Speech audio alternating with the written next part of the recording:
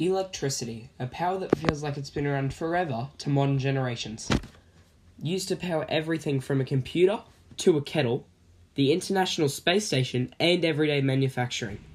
This is the power of electricity in Australia, and today I answer this question. Is electricity the most important turning point in history? I'm Dustin Maguire, and today I'm joined by USQ Senior Electro-Mechanical Engineer Andreas Helwig and Energy Queensland Apprentice Program Leader and Linesman Mitchell Maguire to help me answer this question. The modern electrical saga began in 1752 with Benjamin Franklin's discovery of electricity through his famous kite experiment. In brief, he proved that a lightning bolt was made of electricity by flying a kite with a key tied to it into a lightning storm. The next big steps for electricity came from Michael Faraday. Faraday was the inventor of the original laws, then rules, of electromagnetism. With these laws, he was able to invent the first electric motor and first electric generator. These inventions paved the way for future generations to come. Next came the War of the Currents between Thomas Edison's direct current and Nikola Tesla's alternating current. This rivalry between AC and DC was motivated by Tesla and Edison's shared want to create a mainstream electrical distribution system. The War of the Currents turned into a national phenomenon, speeding up the process of inventing the electrical grid and worldwide power. Recently discovered, Brisbane's first underground power came in the form of original Edison tubes built in 1884. These tubes were only uncovered in 2018 by Energex cable joiners and electrical fitter mechanics at William Street in the city. It is believed that these recently unearthed cables prove that Brisbane was the first city in the southern hemisphere to have underground power, seconded only to London. Tesla, however, ended up winning the battle, with mainstream power lines in Australia and worldwide using AC. However, DC is still widely used in everyday applications, in cars, houses, and computers. These currents are the same ones that are still used to power the electrical grid to this day. In Australia, most of our electricity is generated and produced by the burning of black and brown coal from our mines. Australia also uses oil and natural gas to mass produce power, accounting for around 90% of all of Australia's power. This clearly shows that without non-renewable energy, Australia would not be able to generate the electricity required to power our electrical grid, representing coal's importance in the Australian economy.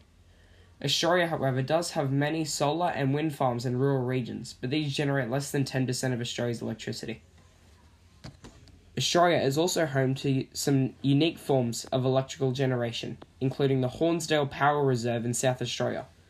Built in 2017 by Elon Musk's Tesla Incorporated, it cost over $160 million Australian to build and has lowered electrical costs for South Australians by over 90%. The reserve itself is the largest lithium-ion battery in the world and is providing essential grid support to Australia. It does this by capturing wasted energy during low peak hours and storing it using its 150 megawatt capacity for later use to feed into the grid. Australia is also home to the Snowy Mountain Hydroelectric Scheme. The scheme is the largest engineering project that has ever taken place in Australia to this day. It is a mega structure including 16 dams, 9 power stations, 2 pumping stations, and over 225 kilometres of tunnels. Costing $820 million Australian, the Snowy Mountain scheme generates over 4,500 gigawatt hours of renewable energy each year. I would now like to thank the University of Southern Queensland for supporting and aiding me in creating this podcast to represent the importance and impact of electricity around the globe. Today I am lucky enough to be joined by USQ's Senior Electromechanical Engineer Andreas Helwig to talk about what electricity is made of, what is the electrical grid, how bad would the devastation be if Australia lost power for 7 days, and where electricity is headed in the future. What is electricity made of? So electricity is actually charge separation, which allows a current to flow. So the electricity we use is actually based on electrons, which are a negative charge, travelling through metals. But there are also other currents in electricity that can occur, for instance, in your body, what we call biochemical, which allows, right now, where you're looking at me through the camera and the picture, your eyes are actually sending a current, a small amount of current, from your eyes through the photons, activating them, to actually get to the brain as well so you can interpret them. So there are a number of different forms of electricity, but the main one we use is based on electrons. What is the electrical grid? So the electrical grid is our electricity supply system that allows from generation sources of electricity to actually supply industry, in other words through the wires and the actual transformers, and to your domestic homes and to schools and hospitals naturally. I would now also like to thank Energy Queensland for helping me in creating this podcast by letting me speak to an EQL apprentice program leader and linesman, Mitchell Maguire, about the jobs involved with electricity, who and what is EQL, what is an electrical fault, what safety measures does EQL have in place to keep us safe, who to call in an outage, what to do when the power is out, and how to prepare for a dangerous storm like a supercell. Thank you today, Mitchum, for joining me on behalf of Energy Queensland in showing the importance of electricity. So my first question is, what are the trades involved in the distribution of electricity to our homes? Yeah, thanks, Dustin. There are many trades required for the distribution of electricity to customers, homes and businesses. The primary electrical trades at Energex and Ergon are linesperson, so this involves constructing, maintaining and repairing the overhead power line and underground cable networks. This also includes emergency repairs and responding to loss of supply calls. The second trade is electrical fitter mechanic. It's a more traditional electrical trade, maintaining and building substations, emergency repair work, investigating power supply problems and connecting customers. A more common name for this trade is an electrician. We've also have the underground cable jointer. They make and repair joints in power cables installed in underground pipes, pits and trenches to protect the integrity of our power supply. They also prepare cable terminations for electrical equipment and overhead lines. They install, maintain and test underground infrastructure, including transformers and high and low voltage switchgear. And one of our newest trades is what we call a communications technician. So they're responsible for installing, commissioning and maintaining equipment used for the transmission and reception of voice, image and data signals. For example, you may be installing two-way radios in substations or helping with two-way radio installations in some of our fleet. What other additional jobs are there also in the field of electricity? Yeah, there's lots of different jobs out there that revolve around electricity, but if I just look at Energex and Ergon workforce, we've got a vast range of non-technical roles, ranging from power workers who are generally trades assistants in the field to accounting, media, procurement and customer service positions, just to name a few. What is an electrical fault? An electrical fault essentially at Energex or Ergon is an issue on the power network that cuts power to our customers. They can be caused from anything from a failed piece of electrical equipment to a tree branch being blown on the power lines, short-circuiting the supply of electricity and activating the network's electrical protection equipment. What safety measures does EQL put in place to keep us safe? The Energex and Ergon power networks have a vast number of protection and earthing systems to ensure that power faults are arrested before they do further damage to the network and customers' premises. EQL also runs comprehensive community safety campaigns every storm and winter season to provide public safety information such as take care, stay line aware. Who is the best person to call in a power outage? The best number to call in a power outage is Energex's 136262 number or Ergon's 132296 loss of supply lines. What are the best things to do when the power is out? To prepare for regular outages, it's good to have a torch, a radio, spare batteries, and nowadays it's handy to have a phone charging battery should the outage last longer. When the power goes out, check you're not the only one on the street by asking your neighbour if they've lost power.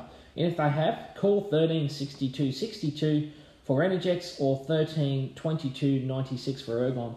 You can also check Energex's outage viewer online at www.energex.com.au/outages. What are the best things to do to prepare for a dangerous storm?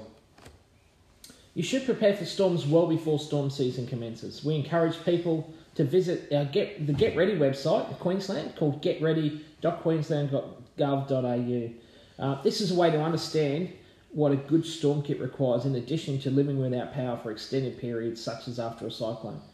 We also recommend people keep their yard tidy during storm season to prevent high winds picking up debris in their yard and potentially turning it into a dangerous missile, injuring someone or landing in the power network. It's also a good idea to trim old branches and vegetation that could easily break off during a storm, but never trim trees near power lines. Thanks, Mitchum, for joining me today, and now back to you, Andreas. How bad would the devastation be if Australia lost power for 7 days? Well, you've got to imagine most of our food relies on refrigeration. So if you turn the power off for 2 days, most of the food that's there will defrost and be spoiled. We also rely on electricity to produce our fuels. So all of our cars, we also, and electric vehicles in the future, turn the electricity off. Eventually our civilization will come to a standstill. Electricity has affected modern technology in many ways. In the 21st century, the world is filled with technologies we never thought possible. This includes smoke detectors, electric light bulbs, fans, dishwashers, microwaves, radio wave communication systems, digital cameras, iPhones, tablets, computers, monitors, and so many more amazing inventions. None of these would have been possible to create without the invention of electricity, making it an absolute necessity in modern society. Other human achievements that would not have been possible without the use of electricity include launching intercontinental missiles, building the International Space Station, putting a man in space and on the moon, and the launching of the Hubble and other space telescopes that have learnt so much about the history of the Earth, the solar system, and the universe. How do other countries use electricity? I actually work in Madagascar, and over there towards the end of summer, 23 hours of the day the electricity is off due to the hydro dams up north being empty and waiting for rain. So they have to substitute this particular for electricity with charcoal to cook. They use candles for lighting, or they use charge some batteries up during the day, during that 1 hour, and that's how they live every day. They have to go and hand cart water, right? It doesn't come out of the tap with no pumps. So all of these things, our society is, if you like, fragile because we don't have these backup systems in place at the moment. Where is Australia at with renewable energy?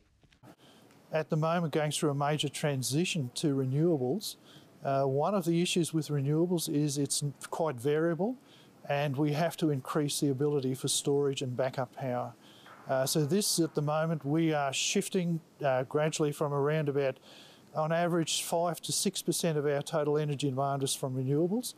By 2050, and even earlier than that, they want 50%. So, I mean, there's a lot of work for electrical engineering people to do in the future, and if you're looking for a job, come and talk to us at the USQ about that. Can we, in the 21st century, survive without electricity? We can definitely survive without electricity, or we could actually go off-grid with our own electricity as well. So there are a number of options there, but at the moment our society is not really prepared for a long-term turning off of the electrical power. The invention of electricity is considered a turning point in history because of its long-standing effects on humanity. Since electricity became standardized, humans have had a reliable and safe source of household lighting. Now something that we take in the 21st century for granted would have proved hugely beneficial when it was first invented, as it was much safer than a candle, which has real flames. And having a source of lighting allows you to extend your time that you can work, as you are no longer dependent on the sun to be able to see. Another invention, the refrigerator, which is also taken for granted in modern society, had enormous effects for people as they could now safely store meats and other foods for long periods of time, without it spoiling, going off, or growing mold. The refrigerator also led to the invention of affordable household air conditioning, which is now a standard in any home that gets too hot or too cold, allowing humans to live in a wider array of climates. Other electricity-dependent inventions, such as the water pump, have allowed humanity to grow and sustain a wide diversity of plants and crops required to feed Earth's growing population. The water pump has also had many other uses, such as powering your shower if you live on tank water, running a dishwasher, and pumping a bore in rural areas to provide safe drinkable water. While these inventions may be taken for granted in modern society, inventions that aren't are those to do with technology. The mass production of the computer in the 1970s showed just how important technology would go on to become over the next 50 years.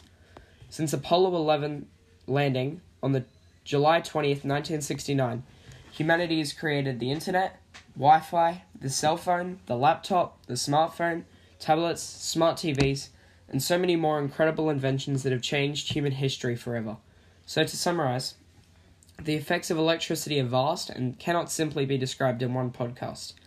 However, we can say for sure that electricity has improved the lives of every human on planet Earth in ways we cannot imagine. And these are just a few of the main reasons that we cannot survive in our current way of life without electricity, making it a major turning point in history. To get more information about the subject, you can turn to sites such as Energy Education, historical archives, museum websites, and even just Googling the importance of electricity worldwide.